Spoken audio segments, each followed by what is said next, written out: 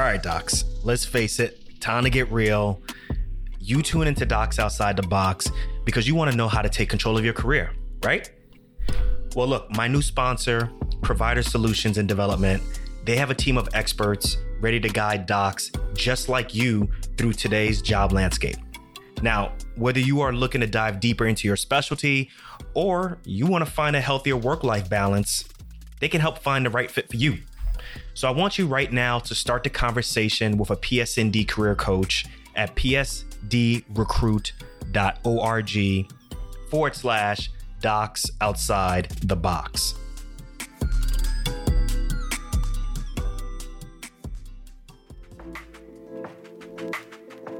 This episode is brought to you by Set for Life Insurance. Listen, docs, one of the first steps we took to pay off our student loan debt was realizing we paid way too much for our disability insurance. That all changed when we found Set for Life Insurance. They helped us with a customized insurance policy that met our needs and, most of all, budget. To learn more, check out setforlifeinsurance.com. What's good, everyone? This is Dr. Nee. Super amped to introduce my next guest to you. I'm still actually kind of geeking that I got a chance to interview her. I've been admiring my next guest from afar for a long period of time. I actually reached out to her representatives to see if she would be interested, thinking that it was going to be a shot in the dark, but they wrote back and said that she is interested in coming on Docs Outside the Box, and we made it happen. So I'm going to get straight to the point that this is a masterclass on so many different things, so many different levels. We're going to be starting at hitting rock bottom to brushing yourself off, learning lessons from that fall, and then going through the process of understanding, like, is there really safety in being employed in your normal 9 to 5? Or should you understand what your strengths are, try to double down on that, go into business for yourself, becoming a boss? Is there more safety in that? So today we're going to be talking with Tiffany, the Budgetnista Aliche, who literally went from preschool teacher to sleeping on her sister's couch for 9 months to now where she is, America's favorite financial educator. She also is an Amazon #1 best-selling author with a book called The 1 Week Budget, as well as her uber popular Live Richer Challenge series. And also through her company is called The Budgetnista. She's created a financial movement that has helped over 1 million women worldwide. She's helped them save over $150 million. Can I get some? As well as pay off over $100 million in debt. She's helped them purchase homes, inspired them to change the way in which they think about finances. And because she's even more dope, she was even instrumental in getting the Budgetnista Law, A1414, passed in January of 2019. And this law makes financial education mandatory for middle school students in New Jersey. Now, real quick, I love these stories. I love talking to Tiffany, the Aliche, because for me, it highlights that there's no such thing as a perfect path to success. Get that out your mind if you think there is. There is no perfect path to success. You got to believe in yourself. No one's going to believe in you if you don't believe in yourself first. And then ultimately, money is just a tool, right? You got to use that tool to give you the runway that you need, the runway that you've always wanted to have so that you act in ways in which you've always wanted to. So look, I've talked on this intro long enough. Without further ado, I present Tiffany, the Budgetnista Aliche. Let's get it. Tiffany, the Budgetnista, America's favorite personal finance educator. Welcome to Docs Outside the Box. What's up? What's good? What's good? I'm good. How are you? It's just Dr. Darko? Oh, just call me Nee. That's it. Okay. Call me Nee. You good. You good. Well, I'm really glad to have this talk with you. I've been a big fan of yours, as I said before we started recording. I also grew up in Irvington, not too far from Newark. And I actually went to high school. I went to St. Benedict's Prep. Oh, really? Oh, right in Newark. Okay, that's a great high school. Yep. I used to take the 25 down to Martin Luther King.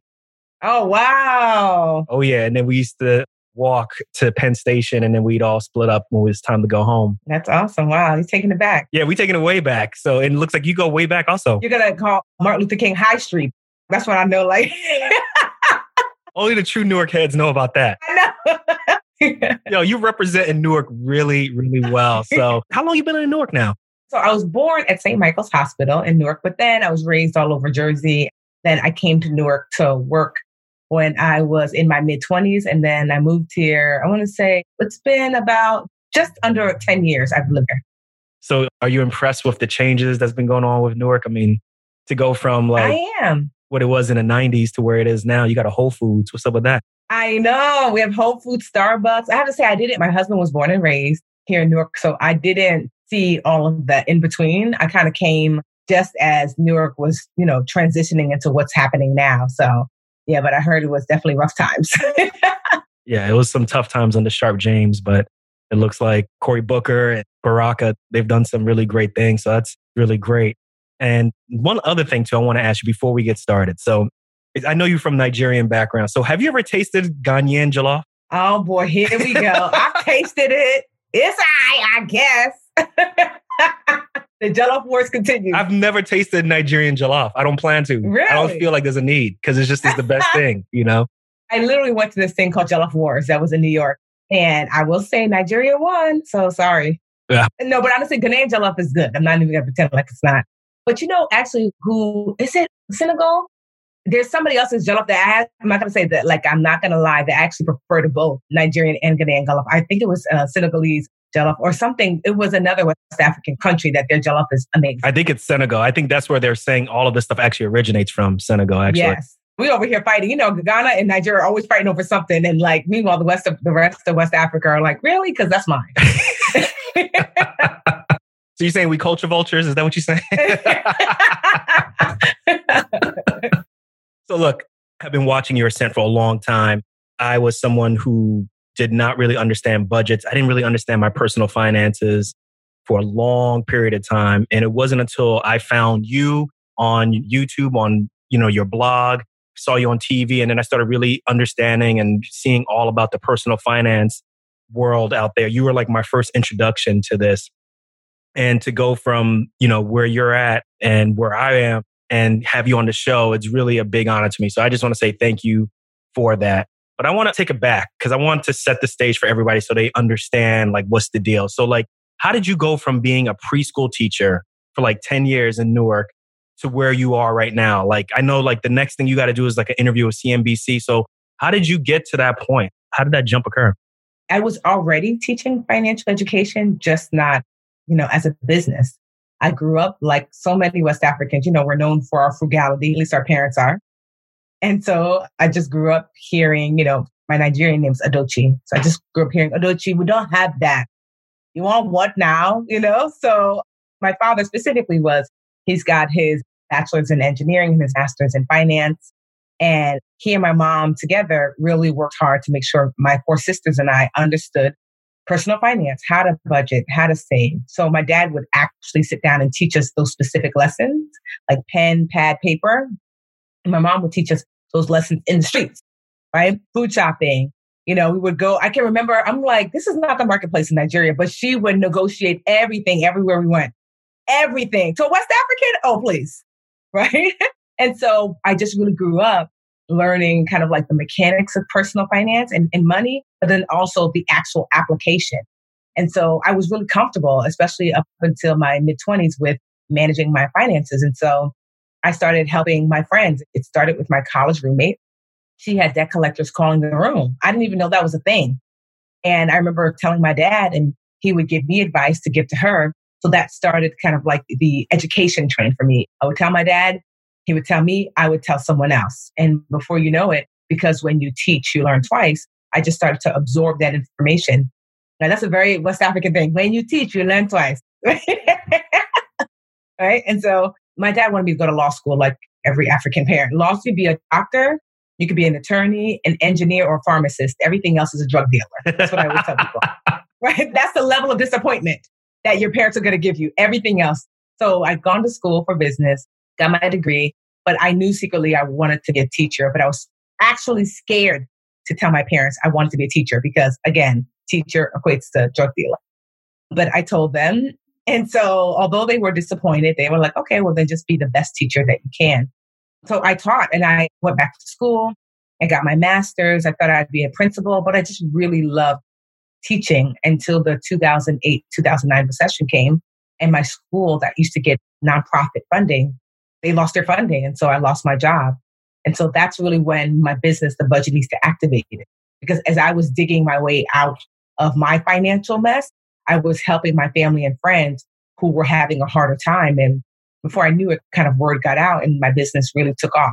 Now, the financial mess that you got into, was that just because 2008 occurred, or was it like kind of bad, decision making, not putting your money in the right places that it should be, or this is just purely from just not having a job from 2008?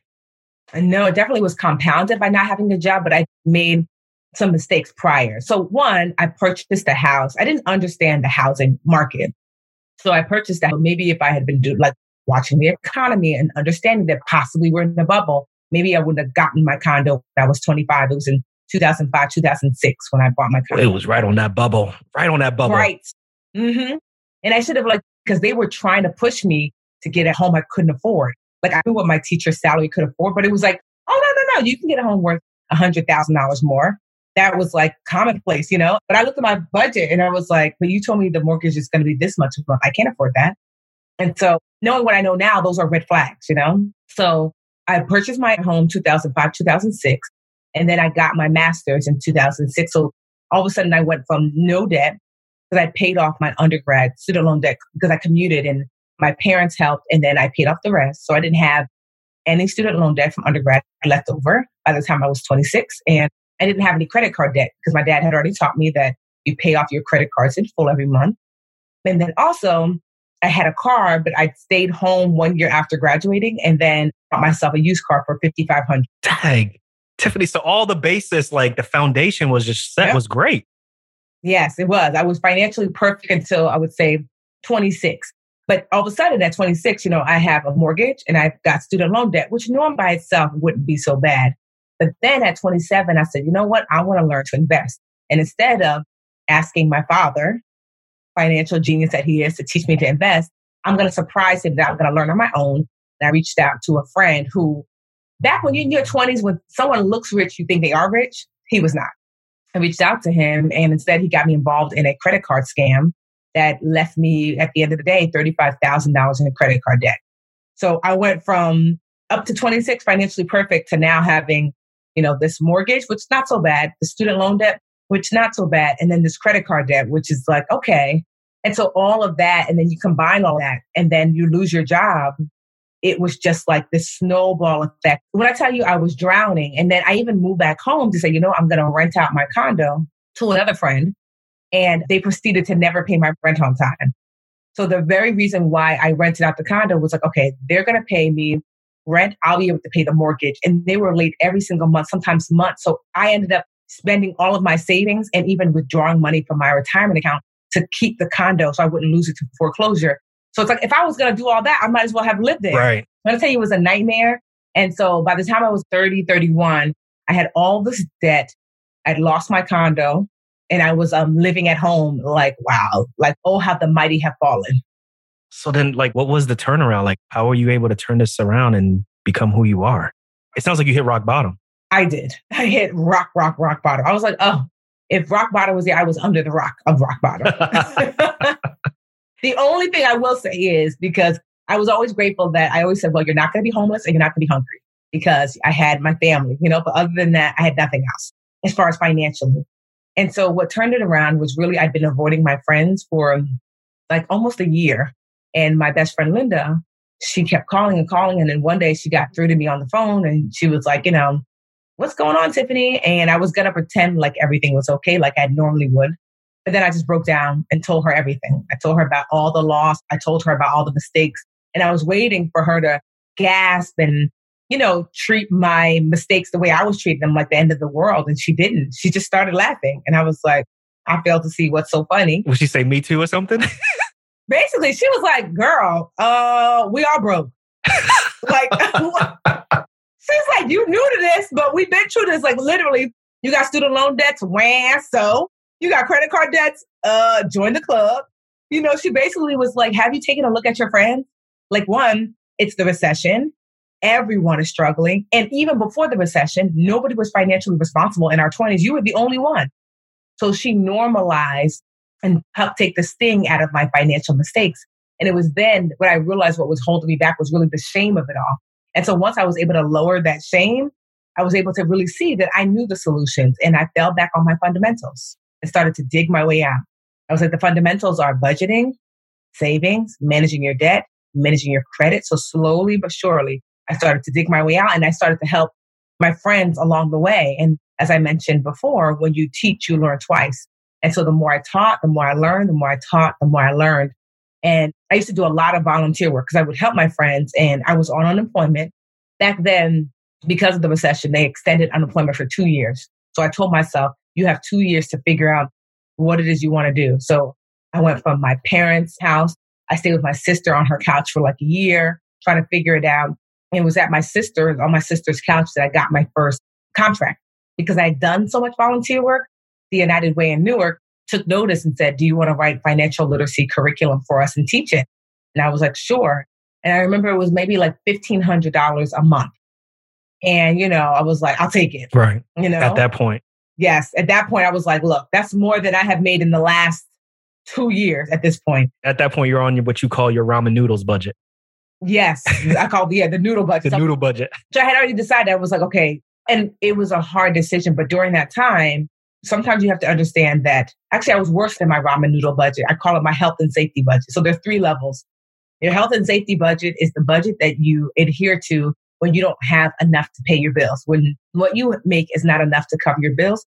So you only pay for your health and safety bill, your health and safety expenses. That means, do I need this expense to maintain my health? Do I need this expense to maintain my safety? That means Verizon can wait. That means literally everybody can wait except for things that will maintain my health and safety. So that's where I was. Everything else was late. I was like, they're just going to have to wait. It is what it is. And I was able to rent a room because my sister was sick of me sleeping on her couch. We had a 1-bedroom. I knew she was sick of me because she was moving. And I said, oh, where are we going? She said, we are not going anywhere. You have 30 days to figure it out. Your name ain't on his lease? Home. Yes, exactly. She was like, the nerve. You told me 3 months. It's been 9. I was like, so that's when I got that contract with the United Way. And it was enough for me to rent a room. I was renting a room in Newark, New Jersey, like I just came home. Some of y'all don't know what that means. Mm-hmm. Some of y'all know exactly what that means. But the good thing is, it was a friend of mine, because it was post-recession, there were so many young 30-year-olds who were in that same position. So the room that I rented was in this beautiful brownstone right downtown Newark. And a friend of mine had gotten a room there. She was a teacher as well. And she filled it with her other friends. So our friends. So although I was renting a room, there wasn't a sense of despair because it was this home now filled with all these amazing women who had decided to chase their dreams. And so it became a hub of activity, of just like used to help each other out and share our dreams and our goals. Just it became an incubator in a community. And so for $500 a month, that's all I could truly afford. And so that's where I really hunkered down and tried to figure out how could I take my business, The Budgetnista, from the $1,500 a month to the next level. So at that point, you're already thinking about this being a business, The Budgetnista. Yes, because before then, I'm someone who's actually risk adverse. People think like, wow, you're an entrepreneur, Tiffany, you go for it. I'm like, no. To me, the risk was if you can lose your teaching job, that just seemed like, that's the safest job in the world. That's what they tell you, right? Teachers, doctors, police officers, right? These are supposed to be recession-proof professions. So for me to lose my teaching job, a switch flipped in my head and made me say, well, then that actually is the risky job, not betting on myself. And so that's why I was like, I'm not going back to nobody's classroom. Because I was a really good teacher. I had been getting Teacher of the Year. Our classroom was like a template for other classrooms. So I had done everything right. I got my master's. So I checked off every box. And to still lose my job, I just said, I'm not going back. The risk is really in when I put my future in someone else's hands. I'm going to decide my own future now. A lot of people have a hard time understanding that concept because the first thing they want to do is just find another employee-employer type, situation. But that's dope that you decided just to bet on yourself because it's true. Like that's the one that you can really control. That's the one that's giving you the most security. Exactly. Then from there, I was like, okay, so typically in business, there are like stages. Many new entrepreneurs start off as one-on-one. That's not scalable, meaning that I remember literally doing the math. I said, okay, how much do you want to make a month, Tiffany? And I was like, okay, if I can make, $2,000 a month, what do I have to do to make $2,000 a month if I was going to do one-on-ones? And each one-on-one was $200. You're like, oh, you have to do 10 one-on-ones. That's a lot. Okay. And it's a time suck. Exactly. So then I was like, okay, then the next stage of the game is one to few. And so one to few was me in a classroom. And I said, okay, here's these same 10, 20, 30 people, but I can spend that same hour, 2 hours that I would get $100, $200 for, but now I can get $500 because the United Way used to pay me $300 to $500 per class. And I said, okay, so that's one to few. So then I started thinking, well, how do I teach more people? What does that look like? What does one to many look like? And so I thought, okay, so I remember talking to a friend of mine. His brother had just won junior class president at Kean University. And I was over his house and he was like, oh, he knew I was teaching finance. He was like, yo, now that I'm president, because, feeling himself at age 17 or 18 or however old he was, you should come speak to the students, like my class. And I was like, oh, okay, maybe. He's like, yeah, we pay $1,500. I was like, oh, I'll be there. I was about to say. Yes. I couldn't believe it. I was like, what? I said, for how long do I have to speak? He was like, no more than 2 hours. I was like, wait, I can make $1,500 in 2 hours talking to some kids. It's like these opportunities just come raining now because when you're ready for them. When you're ready, yeah. Exactly. Because if I had not done the prior work, he wouldn't have known that this is what I was doing. And if I had not been teaching at the United Way and volunteering, I wouldn't have been ready to stand up at Kean and speak. So I was like, okay, that's one to many. So then I started looking for other opportunities with colleges and churches and organizations like that. I started to lean into social media. So back then, it was really mostly Facebook. Twitter was around a little, but people weren't using it in that way. Facebook didn't have Facebook groups or Facebook businesses. So I changed my personal Facebook name to Tiffany, the Budgetnista Aliche. And I started to market on my personal page. Like I used to give myself homework every day. And one of my homeworks was that I would send a friend request to 100 people. You cannot do that now. Facebook will ban you. But then what I would do is I would say, okay, Neem, he looks like he has a professional headshot. Send a friend request. And if you made the mistake of accepting my friend request, I will go through your whole friend list and look for anyone else that looked like they might work for a corporation that might hire me to speak. That's what I would literally do. I would be looking for professional-esque pictures. Do you have like corporate event pictures? I'm like, friend. Literally, that was on my list because I knew that on my page, I was going to be posting me speaking, teaching. It's like LinkedIn right now, how LinkedIn is right now. Exactly. So I was posting all of those things, hoping, which did work, that people would be like, oh, I saw you just spoke at such and such. I would love you to speak at my da-da-da. I'm like, got him. And so that's how I would use Facebook. That's how I know you from Newark. You say, got him. Got him. So that one to many, so the thing about one to many is that it wasn't as consistent. You're kind of at the mercy of whoever wants to hire you. But I had moved from one-on-one, I had moved from one to few, and I had moved to one to many. And then I said, okay, now by then I was making a few $1,000s a month. I said, okay, this is starting to work, but it's still a lot of work. How do I move from one to many to one to infinite, or infinite, relatively speaking, And then I started this online course called the Live Richer Challenge. Because I was posting on social media, people who didn't live in Newark wanted to come to my classes at the United Way. They said, I would love to take these classes, but I live in Florida or California or wherever. And I thought, well, how do I take these classes? Maybe I'll put them online. So I did, and I created the United Way. I'd written a 6-week series. So I condensed it to 5 weeks and called it my Live Richer Challenge. And I put it online. And I said, my goal is to sign up 10,000 women to sign up for this free Live Richer Challenge. I made it free because I said, I'm going to do it free the first year. And then the next year I have proof of concept and I'll see if I can get sponsors for the next year. I might even be able to get sponsors this year.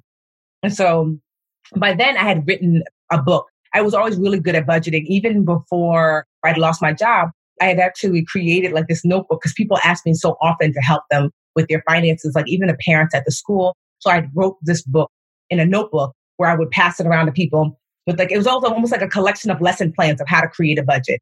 So by then, with all of this happening... Always using your teaching skills. Always, right? One of my roommates in the room, well, she had her own room, but like one of my roommates, I remember Nina, she designed a book for me. And that's when Facebook came out, where you could upload your book design and sell it on Amazon. Not Facebook, Amazon came out and you were allowed to do that. So I did that. No one bought it. But still, I had my first book, The 1 Week Budget. And I would convince places that I spoke, hey, you should get the book for the people that I'm speaking to, the students or whomever in the audience. And so that was one of the ways I was making money too. So then it took me like 2 or 3 years to figure out, like I dropped the price of the book And it finally hit like the Amazon bestsellers list of 1 week budget, but that took like 2.5, 3 years. Really? Mm-hmm. I didn't know anything about anything. I was literally Googling how to market book. And so I would just try everything. And I remember it wasn't until, so the book itself was like $14, whatever, which was normal. But then the Kindle version was $8. That's what I used to sell it for. And I met this guy. I was doing a career day at a middle school. And I remember this guy was talking, he was like teaching the kids and he was saying something to the effect of like, I'm an author and, I sell books, blah, blah, blah. And I was like, so I cornered him. Like I was one of the middle schoolers, like, excuse me, how do you sell your book? I can't seem to get my book to sell. He said, it's likely the pricing. How much is it for the physical book? I said $14, $15. He said, that's normal. He said, how much for the Kindle version? I said, $8, which is half. And he says, too high. And I was like, nah, it's not, bruh. Like, it's not too high. It's half the price, the same book. He was like, perception is more important than reality when people buy. And he said, I want you to go type in budget, whatever personal finance, whatever category your book is. And I want you to look at the top 10 books, Kindle versions that are selling and tell me what the prices are. And none of them were over $5. I'm talking about the biggest names in publishing. And I still was like, yeah, nah. The Nigerian in me was like, I'm not giving my book away for cheap. Are you crazy, right? And he said, well, how about this? Do a sale. Just do how you going to be broke and prideful? That is so Nigerian. So he said, do a sale, do like a 1 week sale and just see. So I posted on social. By then, I had been posting about the book. I had been doing teaching. I was using my Facebook page as like an ad account, So I'd been I was already showing improving. And I said, hey guys, my 1 week budget book, which has helped this many people with their budget, was $8 on Kindle. I'm dropping the price temporarily to $4.99. All of a sudden, within 2 days, hit the Amazon bestsellers list for Kindle. I mean, on par with Dave Ramsey, Susie Orman, all of that. I could not believe it. Big wigs, yeah. I couldn't believe it. I was like, what? So he was right. So it's been on sale for the last 10 years for that same $4.99. Well, let me ask you a question then, because I know the book was hitting, your program was hitting. Why do you think you were able to resonate with so many different people? And what do you think was the first issue with a lot of people in terms of handling their finances?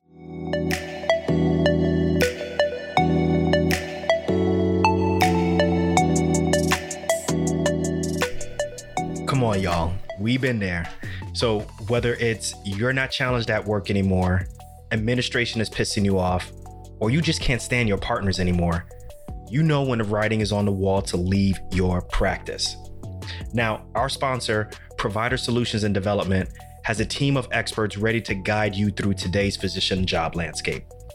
With over 20 years of experience, they are committed to finding you the right team, the perfect setting, and the work you are meant to do.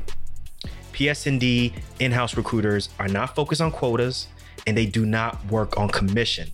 That's what I'm talking about. Whether this is your moment to shine, pivot direction, discover something new, or just be a doc outside the box, Provider Solutions and Development has access to hundreds of opportunities across the country.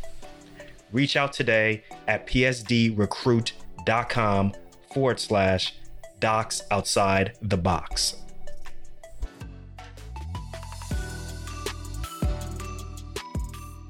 I think what resonated with people is that, one, I actually care. So there's an underlying feeling of like, yo, Tiff got me. She actually cares about me because I do. And it's the teacher in me. Like I look at everyone I teach as like my student. So when you're 3 and 4 and you came to my preschool classroom, I cared about you. I prayed for you. I wondered if you were okay. I thought about you when I went home. Like I care about my students. So that resonates. And then 2, the fact that I actually teach. So just because you know a thing doesn't mean you can teach a thing, And so I know how to take you from a place of no knowledge to knowledge. Once I know a thing, I can get you to know a thing. And nothing is wasted. So the fact that I taught preschool for 10 years was by design. To me, it was divine design because there's something called the 10,000 hour rule that we've likely heard from Malcolm Gladwell. Malcolm Gladwell. Yes, one of my favorite authors. And it just states that in order to reach mastery level of a skill set, you spend about 10,000 hours on that skill set through practice of that talent that you naturally have. And so for me, I was already a natural teacher, I suspect, as a kid. But now for 10 years, I'm in the classroom, not just teaching. If you know any teacher or principal, they will tell you that you put your best teacher with the youngest grade because it's hard. Like, have you ever tried to teach a 3-year-old? Like, I have my niece, Amelia. And you're like, Amelia, this is red like an apple. What's an apple? You're like, oh boy, here we go. What's an apple? Now we got to go before. You have to teach the foundation. It's like the pre-foundation to the foundation before you can even start building. So if you can teach 3 and 4-year-olds, some of them don't even know their name. You're like, oh, what's your name, Jojo? Well, your name's Jonathan. Who's that? And you're just like, okay, before, how can I teach you your letters? And you're just learning that you have a full other name. And so teaching there for 10 years taught me how to teach you to go from a place of no knowledge to knowledge, but with encouragement, with love, with fun. So to me, the magic sauce is that I preschool teacher everybody.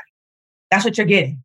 You know, like you're getting that non-judgmental, you're getting that encouragement, you're getting that breadcrumbing to success. Like I'm using the same principles I used to teach little ones to teach adults about personal finance, because most people have that same sense of a 3 or 4-year-old when it comes to their money. They can be as smart as they want to be, doctors and attorneys and whatever, nurses, right? But the truth of the matter is when it comes to their money, they feel like they're 3 and 4.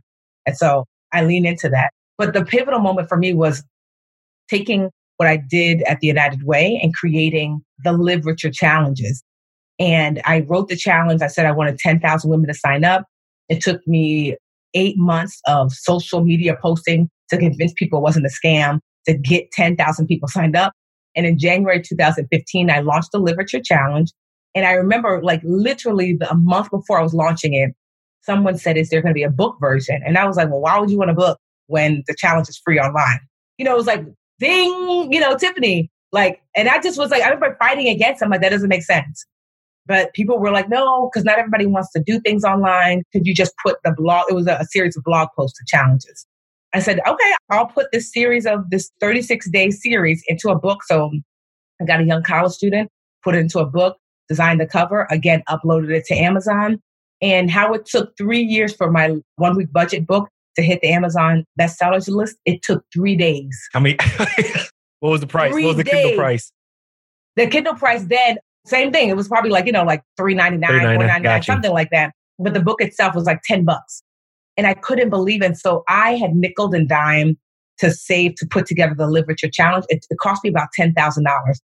I don't even know where I got the money from. Just a little here, a little there. It wasn't until the end of the year I did my accounting to see how much it cost me to design that challenge. And that first month in January, I remember I wrote myself a check the year before. And I said, one day, I'm going to make $10,000 in a month.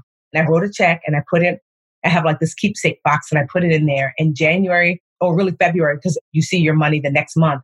But I had sold $10,000 worth of books. I couldn't believe it. I went from nothing, a little bit, like, you know, it was such a long period. It went from losing my job at 29. And I don't think that I think it was like I was 32, 33. And I made $10,000 in that month. And I was like, oh my gosh, okay, now we got something. We're on to something. Now we got something. Yeah. And then from then on, it was on and popping. You know, I think about my sister-in-law. I love her to death and we're really close actually. And she's, you know, trying to understand the concept of budgeting, but she finds it so restrictive, you know, but we're trying to tell her like, once you embrace it, like you really, where you think you are is really not going to be where you end up. Like you're going to go to a different place. So how do you convince them about the B word, about budgeting to really embrace it? Because, you know, at first I found it restrictive. I don't find it restrictive anymore. It really helps me understand where my money's going. Yeah.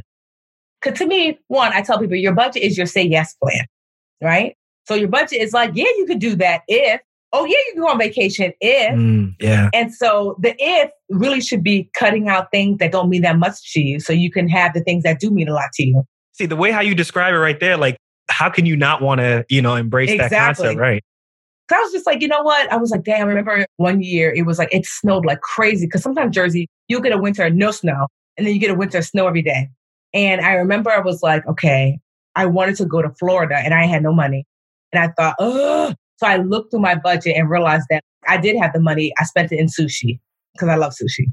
And I was like, I added up the last, because I saw like on Groupon, I saw a flight and hotel combination. It was like $550 for flight and hotel to go to like Florida for like maybe 3 or 4 days. And I added up how much I'd spent in sushi over the last 3 months.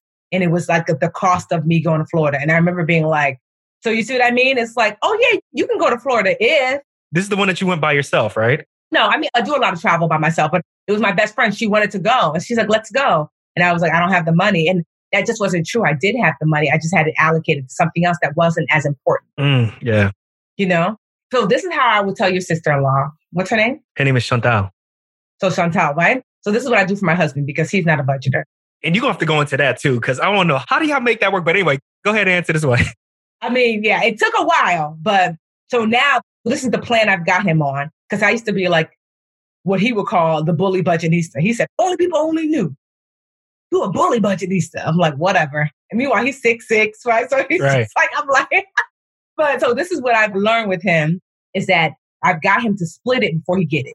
And so this is what happens because if the money lands, he's not gonna, like, I actually enjoy the spreadsheet and the moving around. Like, I just did that the other day and it was like joyful. Like, I turned on Drake and I was just like, you know, like bopping, switching my money around. Wait. No Wiz Kid? No Afro beats?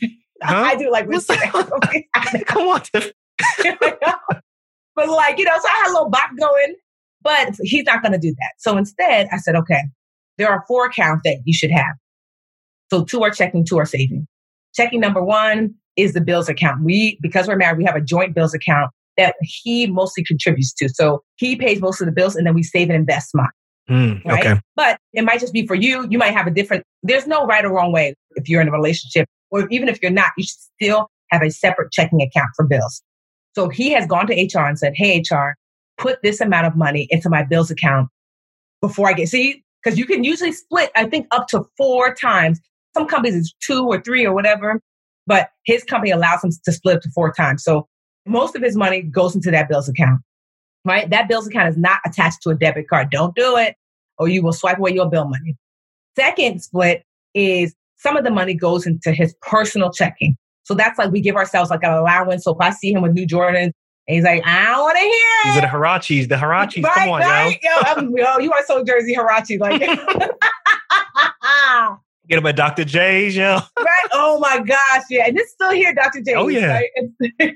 So that way, you know, because that will save your marriage, that people are allowed to, he can get whatever because the truth is that's the money that's coming from his personal checking. You know, so the 2 checkings go at your big bank, right? And then you have 2 savings accounts. One savings account are emergency savings, like so short term. Well, that's not true. The one savings is his personal savings. I really believe that as an adult, you should have some autonomy and agency over some of your money. Right. So he has money that goes automatically into his savings, and I have a personal savings as well because he might want to save for whatever, and he might want to save for a bigger ticket item. And he knows that he doesn't want to pull that from the family's budget. Or even just surprise you or something for a gift or something. Exactly. Right. And then the second savings account is our long-term savings account. And so this is where I contribute the majority of my money. So most of his money goes to our bills, but the majority of my money goes to our long-term savings. And from there, that's where we invest with. So we save. Now that we have 6 months of our expenses saved, the excess now goes to investing. So whether it's buying property, whether it's investing in the market, we have a financial advisor. So I actually was just a financial planner. And I actually just emailed her yesterday, like, hey, you could take this amount of money out of our account and put it toward our brokerage account and invest it for us. And so those are your 4: bills account, allowance. If you're single, emergency account, right? And you say 6 months. Yes, 6 months ideally. Yeah. Of just expenses. So I call it your noodle budget expenses. Your noodle budget is your basic bare bones expenses. So if your normal life costs you, say, $7,000 a month, that's hair done, nails done, everything did, then your noodle budget might cost you $5,000 a month, right? So you want 6 times 5 in that account. And then your long-term savings account, which really your long-term savings account is really pre-investing account, like money that you're saving up to invest because you cannot budget and save your way to wealth. So if his money now, before it lands in our household, it's pre-split. HR puts that money into those separate buckets. And I suggest putting your savings account, not at a big bank, but an online only bank, like an Ally, Capital One 360, Barclays, because it makes your money inconvenient. So because if your money is not in the same bank, to transfer from savings to checking, it takes about 24 to 72 hours. So if you're at your, Target and you're wanting something and your checking says, now you won't got it, and your savings does have it, it's going to be a 24-hour wait. You're not sleeping at Target. You're going home. And so that's why I suggest. So if you do that, literally that's it. You don't have to budget. You do the math at one time, have your money split, have your bills account pays bills for you automatically. Your savings is automatically saved. All you're worried about is the money that's on your checking account attached to your debit card, your allowance money. You swipe with that. And when it's done, you're done. That is what I tell people. That's how you budget without a budget, is to just split your money and then let it automatically pay bills and save for itself. And before they know it, it's habit. And like you said, they're not even thinking about it. Yes, my husband was like, he doesn't realize, he's always like, because his money is in an online, normally you look at your brick and mortar bank, that's the bank you check regularly. So he doesn't check his online savings very much. So I can always tell when he checks it every few months, I hear like, woohoo! I'm like, online savings looking good, huh? And he was like, just because the money's just coming out, he doesn't feel it. He just knows every 2 weeks I get my spending money to do whatever I want with.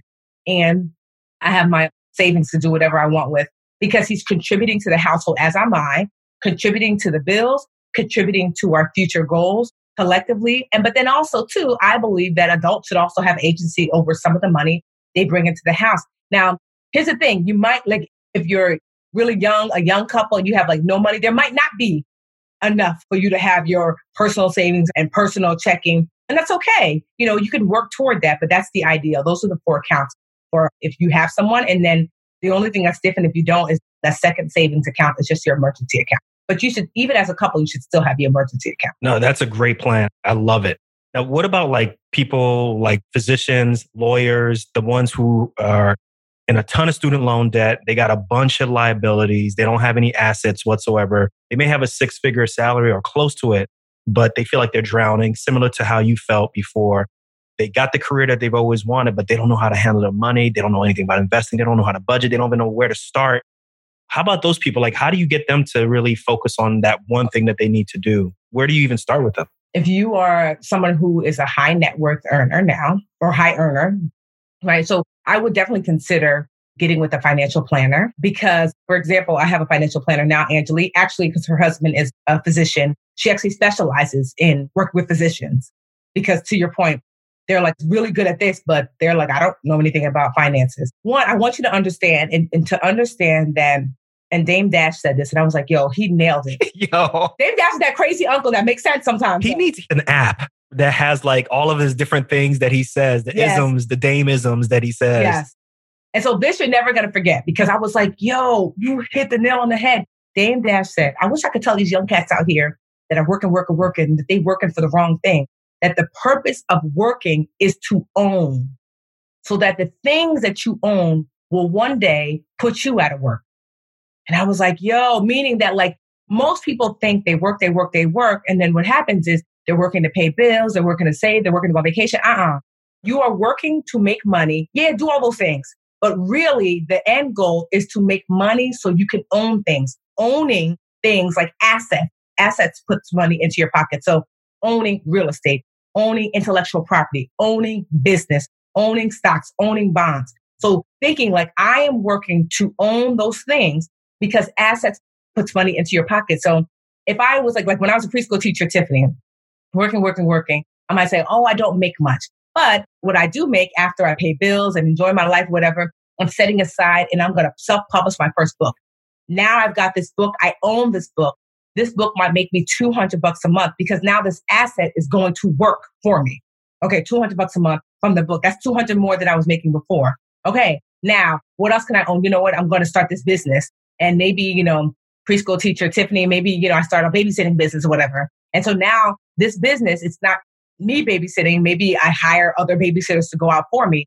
And now that business, after I pay the babysitters, maybe I'm making an additional $2,000 a month. So now it's like, so maybe my teacher salary is paying me $3,000 a month. And now I've got this business that I own making me $2,000. Now I've got this book that I own making me another $2,000. So $2,000 here, $200 here, $2,200. I am close to replacing my teacher's salary. Do you see? Now I'm like, okay, with this $2,200 I'm making every month now, additionally, from my assets, I'm saving. Then I get my first property and I say, you know what? I'm going to get a multi-family house, because I know that because I'm a first-time home buyer, I can get an FHA loan and put down 3.5%.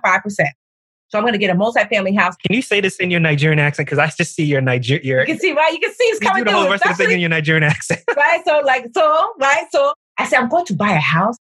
So 3 family, 2 at minimum, right? Because I want someone else to pay my bill. you're going to pay my mortgage, right? And so you have your tenant is now paying your mortgage. So now the house is making you, let's just say, an additional $500 a month.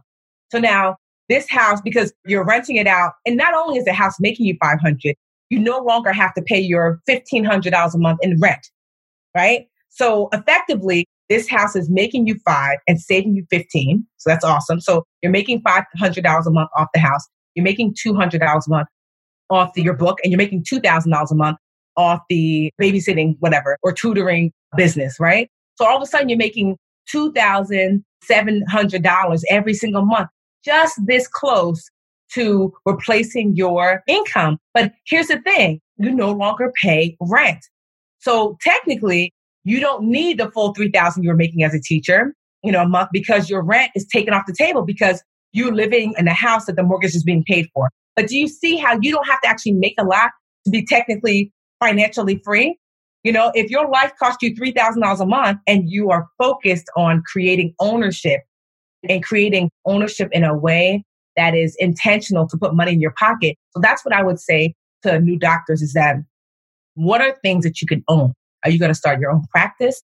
Are you going to invest in the market, maybe with the help of a financial planner? Are you going to write a book?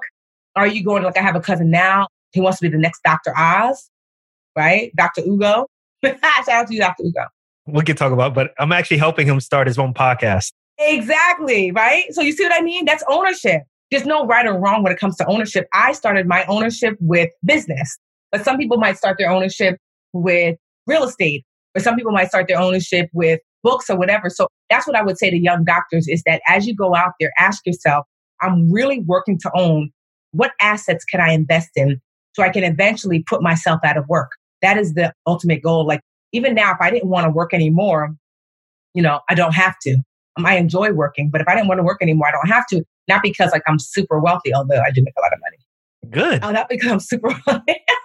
My dad, I remember like my dad was so disappointed because, my husband is just like a regular dude. He's like a super for the city of Newark. And my dad's like, I thought you were married a doctor, a lawyer, an engineer. I said, why? And he was just like, I know it's all because, Nigerians, I want, for money, right? He's just thinking like your husband is going to be able to take care of you. I was like, first of all, Daddy, let's be clear. I make more than that doctor. I make more than that lawyer. I make more, my business makes 7 figures a month. They making that? So if that's what you're looking for, I was like, you raised me like this to be able to more than self-sustain myself. So for me, if my husband was a doctor, great, I guess, but that's not what I needed. I needed support. I needed like encouragement. I need those other things. But if you're wanting me to find someone who makes more than me, I'm going to be hard pressed to find somebody who's making 7 figures a month. I mean, I don't personally take home 7 figures, but still, you know what I mean? And so like, that wasn't on my criteria because I was like, what is 0.0001%? I'm really interested. Like we went from teaching us about the personal finance topics. And the thing that I keep getting from you is from early on being a preschool teacher to jumping to where you are right now, not wanting to, put yourself in a situation where you could be fired again or lose your job again, you betting on yourself. I saw you answer this question in another interview a while ago. Basically, it says, do you feel like being afraid versus feeling wealthy hurts you at a certain point? Like, do you feel like there's this concept of, well, I just want to, if I become safe or if I stay safe, that's worse than just saying, let me bet on myself. That's where it's at. Like when someone asks you that question, how do you think about that? No, absolutely. That what is truly safe is not safe. Safety is a myth. And in aligning your life, what seems to be safe is actually one of the most unsafe things that you can do, because then it leaves you're caught unaware, So the fact that, like I said, as a teacher, I was like, oh, I'll always have this job. I never have to worry. It's super easy. I don't have to think about it. And then doctors are losing their job now in COVID. Exactly. Like, look, imagine if I would have said 10 years ago, I'm going to go right back to that same classroom. I would have been doubly devastated, but now like the last recession caught me off guard. That's true. Yeah, you're right about that. Think about that. I would have been like, okay, that was just a fluke. It was just a fluke, a once in a lifetime. And then 10 years later, like, wait, what? We're back here again. It caught me, with debt. It caught me with a home that I didn't fully own. It caught me with all this. Now, this recession right here caught me with 2 homes that I own in cash. It caught me with, I had already paid off my parents' house, so I'm not worried about them during this recession. It caught me with no student loan debt. I wrote one check, $52,000, paid off my master's 2 years ago. It caught me with a thriving business that actually thrives during times like this. It caught me ready in my business because we work digitally, so we didn't have to make the switch that so many people are struggling to make. The struggle was people were home with their kids, but not working from home. So this recession actually caught me in so much of, like, the place I am now is so much better in that I'm actually thriving. I'm actually doing better during times like this because I am not reliant upon external things to keep me afloat. It's almost like I've been preparing for this for the last 10 years and now here we are and I'm ready. You know, like, imagine, I'm like, even if everything were to fall down, I'm like, I have a house. I have one renovated to be rented. This one, there's no mortgage. There's no mortgage. Like, there's nobody that can come and take this house unless I don't pay the taxes, you know. It would take a lot for me not to have my tax money annually. So it's just a different space and place.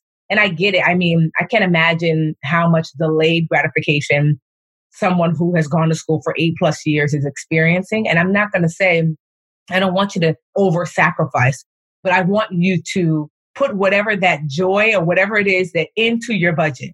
So if you're wanting to travel or whatever, make it a line item, you know? But I want you to be able to sustain this better life for yourself. You've worked really hard. You worked too hard to now become a slave. I'm sure you felt like in medical school, you're like, oh, I'm a slave to this. So now you're going to now create a lifestyle that you will additionally be a slave to that for the next 30 years. Mm-mm. You deserve better than that. You've worked too hard to get here. Focus on ownership, enjoy, but with a plan in place. And don't make being debt-free the goal, right? That's the thing I know with student loan debt, because I remember, so I paid off now your credit card debt is the devil. Work hard. Yo, that's 29% APY, yo. Okay. The fastest raise you can give yourself is to pay off your credit card debt because the interest rate, double digits interest rates are just sucking you dry when it comes to your wealth, right? So be aggressive with paying off your credit card debt. Be passive aggressive when paying off any debt that's below double digits. So I learned that lesson because I went really hard paying off that credit card debt from the scam that I'd experienced. And then I was going to go really hard on my student loan debt. And I said, remember the purpose of working is to own. And I was like, all right, I pay off the credit card debt. I'm glad that debt is gone. But now I'm putting in work. Do I really want to put in work to paying off the student loan debt? That's not ownership. So instead, I put in the work into my business. And I said, my business will pay off my student loan debt. And so a few years later, I put in, forbearance, deferment queen, because I didn't have any money, really. And then, Tiffany, you know that game. I know that game too, yeah. What? They knew me. They just knew. I'm like, hello. They're like, we know. I'm like, all right, see you in 6 months. Like, re-up. But I put my time, my energy, and my funds into growing my business. And then that ownership allowed me 2 years ago to literally write a single check. And it didn't make a real ding in the money that I had, $52,000. In that same year, $52,000, here you go, student loans. $120,000 was the rest of my parents' mortgage, paid that off on a Tuesday. Then this house that I'm living in now, $180,000. It was a foreclosure. That was really worth like $360, $370. But it was a foreclosure, so we got it for $180,000. Boom. Renovations cost about $180,000. Boom. Then bought a tax deed from the city for $10,000. Boom. Wrote that out, and we're renovating that. I think our budget for that's about $150,000. But all of that, like right now, I could be sitting before you like, yeah, the last 5 years I've been working on paying off my student loan debt. Yay, I'm student loan debt free. Or the last 5 years I work on growing my business. Yay, I'm a millionaire. Oh yeah, and by the way, I paid off my student loan debt. You see? Because people make the debt free the goal.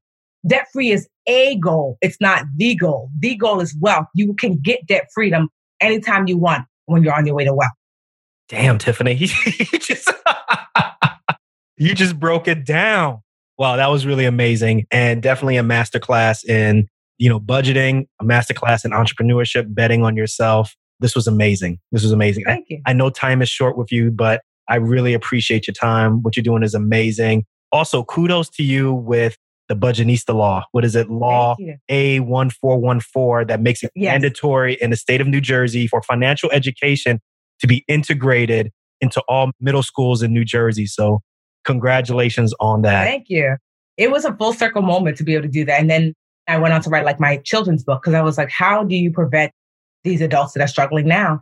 So New Jersey already had a long place for high school. So when my friend, Assemblywoman Angela V. McKnight, reached out to me, I said, there should be something for younger students. So we worked on the bill for middle school, and we're currently working on what it would look like for elementary school. But in the meantime, I wrote a book and I published it this year.